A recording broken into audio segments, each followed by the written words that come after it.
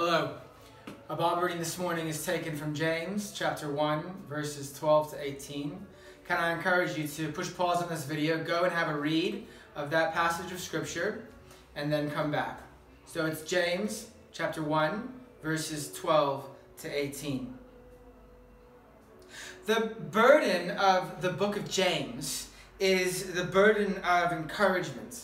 Now, you might not think that that's much of a burden. I mean, what burden is encouragement? But that is what is on his heart.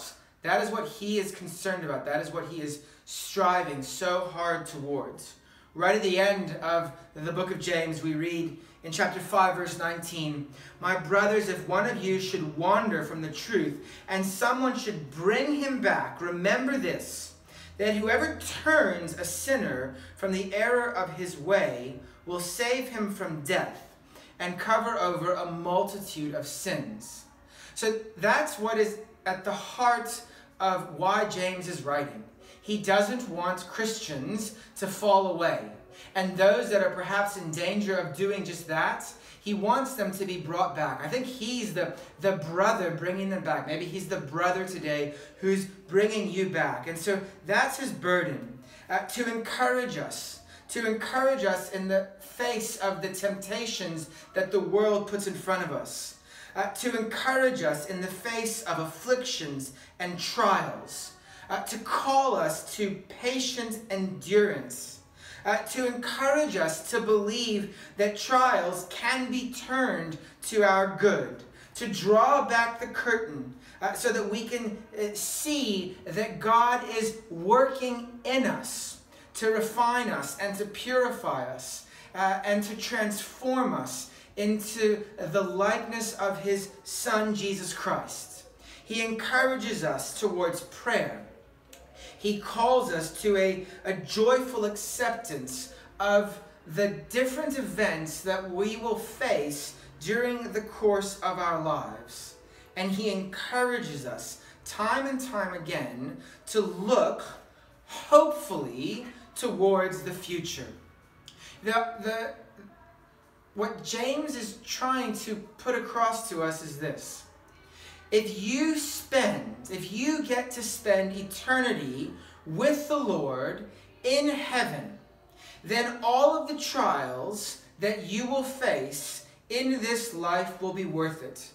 Because in verse 12 we read that blessed is the one. So this is the one who God smiles upon.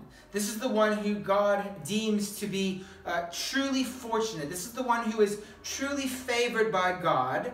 Blessed is the one who endures trials, because when he has stood the test, he will receive the crown of life that God has promised to those who love him. That is where James is trying to get us to fixate, to fix our eyes onto that point in the future in order that we might face the trials that he's spoken of in the previous verses. In actual fact, in verses 9 to 11, he speaks of one particular form of trial, the trial of having and not having. They're two sides of the same coin. He says to the brother or the sister who's facing a circumstance where they don't have, remember that you are rich. Boast in your exaltation. You are spiritually wealthy, physically poor, but spiritually you have all the treasures of God in heaven. And to the person who has and having can be as big a trial, if not a bigger trial than not having. It's a strange way to think about things, but not having, having is also a form of trial, because what will you do with all that you have? That's the trial that you face. And James says that the rich person should boast in their humiliation. He likens it to the sun rising and scorching and the wind coming and drying up the grass and the flower falling and the beautiful appearance perishing. And in the same way, the rich person will wither away while pursuing his activities. So don't exalt yourself in your wealth. Don't glory in your possessions. Rather, see them as the trial that they are and glory in God. Remember that your spiritual riches and wealth is of much greater value than anything you might obtain in this world.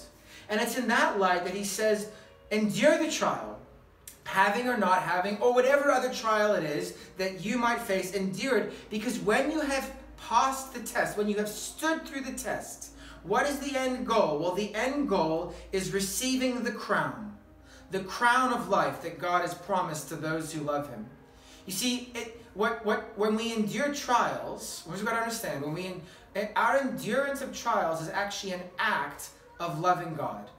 It is a form of faithful obedience. So we endure the trials, remaining faithfully obedient to God out of love for him, because he first loved us and gave his son for us.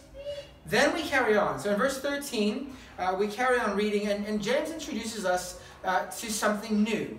He introduces us to something new in his letter, but something not new in this world.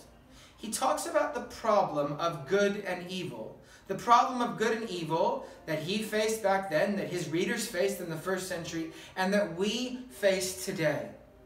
And what he picks up on when he talks about evil is, what is the source of evil? Where does evil come from?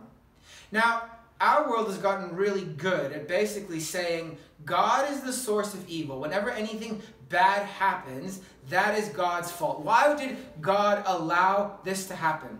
And we've gotten really, really good at when good things happen, well, that's humanity's fault. When good stuff happens, look at how far humanity has come. So we attribute evil to God, and we attribute good to humanity. And James says, actually, that isn't the case at all. God is in no way responsible for evil in the world and for the evil that we do as humans. In actual fact, God is the source of all that is good. And so he picks up in verse 13 that when you are undergoing trial, and he's now moving more into the good and evil debate, so he's moving into the idea of temptation. When you're facing a trial, no one should say, I am being tempted by God. All right, so there you have, okay? Temptation comes, evil comes, and we say, that's God's fault. God is tempting me. Or we might say, well, God made me like this, and therefore I am being tempted. But whatever we do, we try and shift the blame. It's an age-old problem. We see it in ourselves. We see it in our children. We see it back in Genesis 3, where Adam says, Eve gave me the fruit. Eve said, the snake gave me the fruit. And so that's just this thing that we do as human beings. We're always looking for someone else to blame in the situation. And so James knows that. And so when you're being tempted, don't say that you're being tempted by God. Why? Well, for two reasons. The first one is because God is not tempted. Okay? God is not tempted. The nature and the character of God is that he cannot be tempted. Evil has no purchase on God. God is never tempted to do evil, neither is he ever tempted to do evil to us. God cannot be moved by or induced by any wrongdoing. There's no desire in him. He's not cruel. He doesn't bring evil into your life. So when you're tempted, don't say that this thing is of God, because he can't be tempted. He has no desire for evil. It does not impose itself on him the way that it imposes itself on us. It doesn't get into him. It doesn't draw him. It has no allure for him, and it doesn't entice him. You know, one Puritan author said that the sun may shine on a sewer without ever being smeared. The sun may shine on a sewer without ever being smeared. So God understands evil. He illuminates evil. He exposes evil. He can even use evil so that evil doesn't stop him. It doesn't thwart him. And he can even use evil to accomplish his purposes. So think of the story of Joseph. He says in Genesis chapter 50, what you intended for evil, God meant for good. When you think about Jesus on the cross, he gets crucified. What humans meant for evil, God intends for good. So he can even use evil, but he's not evil. He's never surprised by evil. It doesn't impact him, except that he has a desire that it be removed and destroyed. That is what God is working towards. But the second reason isn't just that God is not tempted by evil, but it's also because he himself doesn't tempt anyone. He's not a tempter. He's not the tempter. He does not desire evil for himself. He doesn't desire evil for anyone. He doesn't desire evil for you. If you're being drawn into evil, God is not part of that. When he tests you and sends trials, you think back to chapter 1, verses 2 to 12, when trials come, he's testing you so that you will seek Christ and make progress and obtain that lasting treasure, that crown of life. But when temptation comes, that's something altogether different. And the temptation, we're told in verse 14, he tells us exactly where it comes from. It comes from within. So in other words, James says, stop trying to blame someone else for evil and for your temptation, and look at where it's actually coming from. It's coming from inside of you. Now, James was Jesus' half-brother, and he seems to, in this letter, talk a lot about the stuff that Jesus taught in the Gospels. And this is exactly what Jesus said in Mark chapter 7, where he spoke about how it's actually not what goes into the body that makes us unclean and evil, it's what comes out of the heart. And so James explains a little bit more about that. Here's what happens. Each person is tempted when he is drawn away and enticed by his own evil desires. So don't go looking to blame someone else or blame God. It's coming from inside you. It's coming from your own desires. And what happens is that what's going on inside of you gets an opportunity outside of you. Now, let me just talk a little bit about what some of those desires are. They may not be the obvious ones that you're thinking of straight off out of your head. We all have within us desire or the propensity for autonomy, for independence, for self-gratification, for self-indulgence. And when the desire inside of us meets an opportunity outside of us, well, then we're dragged away and we are enticed and we're allured. That, you know, there might be it's like almost that lure. The fishing language of the bait, the fishing lure. The fish is hungry. It has a desire to eat. It sees something that looks like food. It grabs onto it, only there is a deadly hook on the inside of the bait. That's a little bit of what is being pictured here, is that what is inside and then what is outside come together. And James actually uses the language of conception. They conceive. Okay, these two come together and they conceive, and what they conceive and what is given birth to is sin. And the reason why this is so incredibly dangerous, James spells out, is because when that love child, sin, from what's inside and what's outside is fully grown, well, then that gives birth to death. And not just the expiring kind of death, the eternal separation death. Remember, James is wanting to turn a sinner back from the error of his ways. Maybe he's thinking about people that have been tempted and have given into temptation, and he's trying to call them back. I'll say two things about that in a second, but what he's getting at here is he wants them to inherit the crown of life. He wants them to spend eternity with God in heaven. Now, the two things that I want to say about that is this. Number one, temptation in and of itself isn't a sin. We're told in Hebrews chapter 4 that Jesus was tempted in every way, just like we are, just like you and I are, but he was without sin. So the temptation isn't the sin. It's when we give into the temptation and the two come together that sin is given birth to. So your temptation isn't a sin. You can fight that. You can war against that. But what I also want to say is that if you have given into temptation, that isn't the end of you. If you are ongoing and continually and repeatedly giving yourself into temptation, friends, that is a problem. And James is calling us back from that. He is calling us away from that because you are going down a road that leads to death. You are going down a road where you will not receive the crown of life that God has promised to those who love him. And so he's calling you back, and he's calling you back, and he's calling you back. He's saying, don't blame God, take responsibility. The first step in coming back from temptation is to take responsibility and to repent and to turn and to cry out to God. In the Lord's Prayer, Jesus teaches us to pray to our Heavenly Father, lead us not into temptation, but deliver us from evil. So there you've got, Lord, lead me not into temptation, but when I have given myself to evil, deliver me from it, because you can. Temptation is not a sin, and giving into sin is not the end of the road. You can still come back to God. So what does he go on to say? Well, in verse 16, he says, don't be deceived. That's what's at play here. Deception is at play here in your life. Brothers and sisters, don't be deceived, but know this.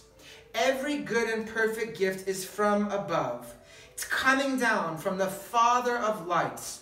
That's a phrase that's unique to James. And it's a phrase that talks about God, who is the creator of the sun and the moon and the stars. But he's also the one who gives light. Jesus is the light of the world. He's the Father of the heavenly lights, and he illuminates and gives knowledge to his children. So he gives these good and perfect gifts to us. And it's important because he doesn't give us evil. Remember, they were blaming God for evil. God doesn't give us evil. He gives us good. It comes down from him. That's what he desires for us.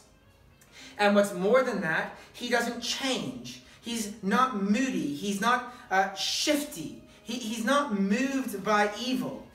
He is unchanging in all of his ways. There's no turning.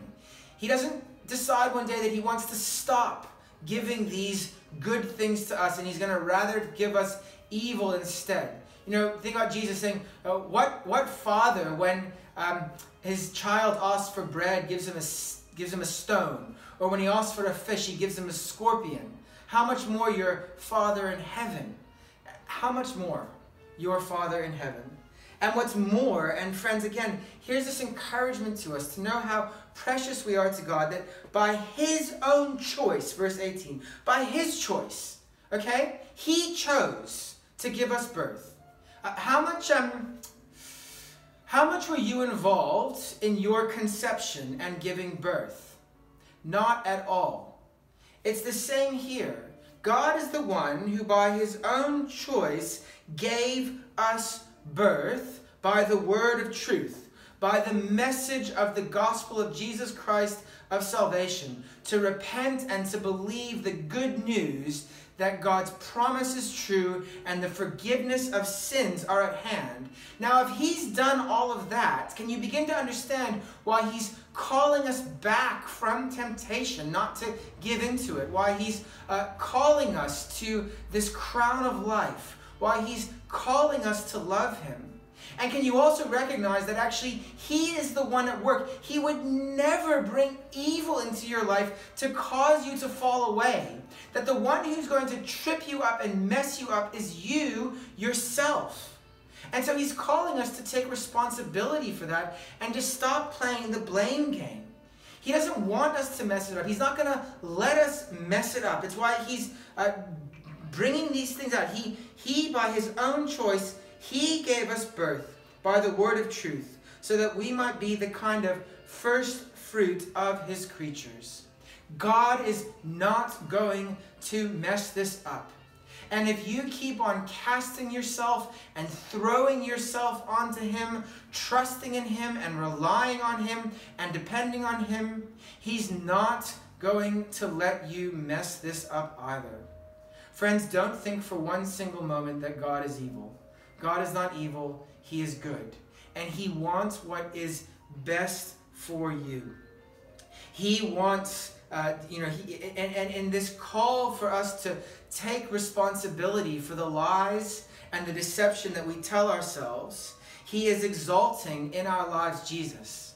You see, when we take responsibility for our temptation and for our sin and for our failings, we can appreciate Jesus Christ that much more.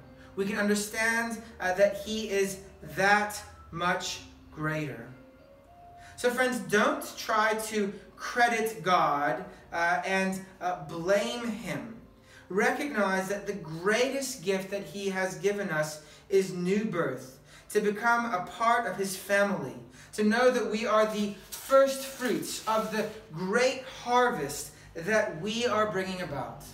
Can I call you to be alert in your life, at this time especially, for the same temptations that you will face, but that they will come in all kinds of different forms. Know, friends, that you're only, we sometimes feel that our only option when temptation comes to release the pressure is to yield to that temptation. That's a lie.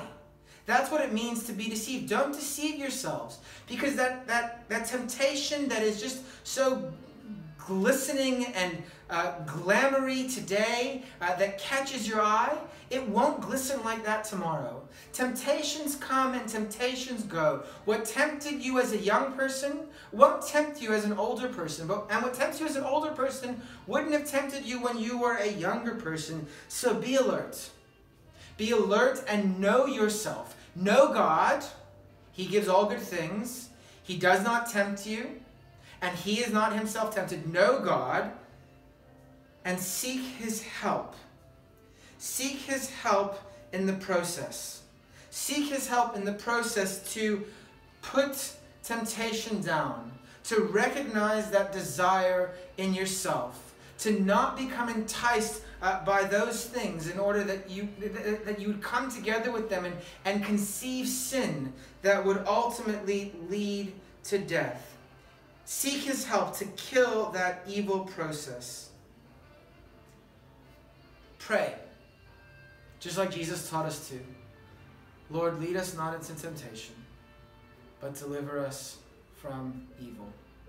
For yours is the kingdom and the power and the glory, now and forever. Amen. Friends, God has given us all that we need for life, for eternal life. So let me go back to where I opened up, where I began with us.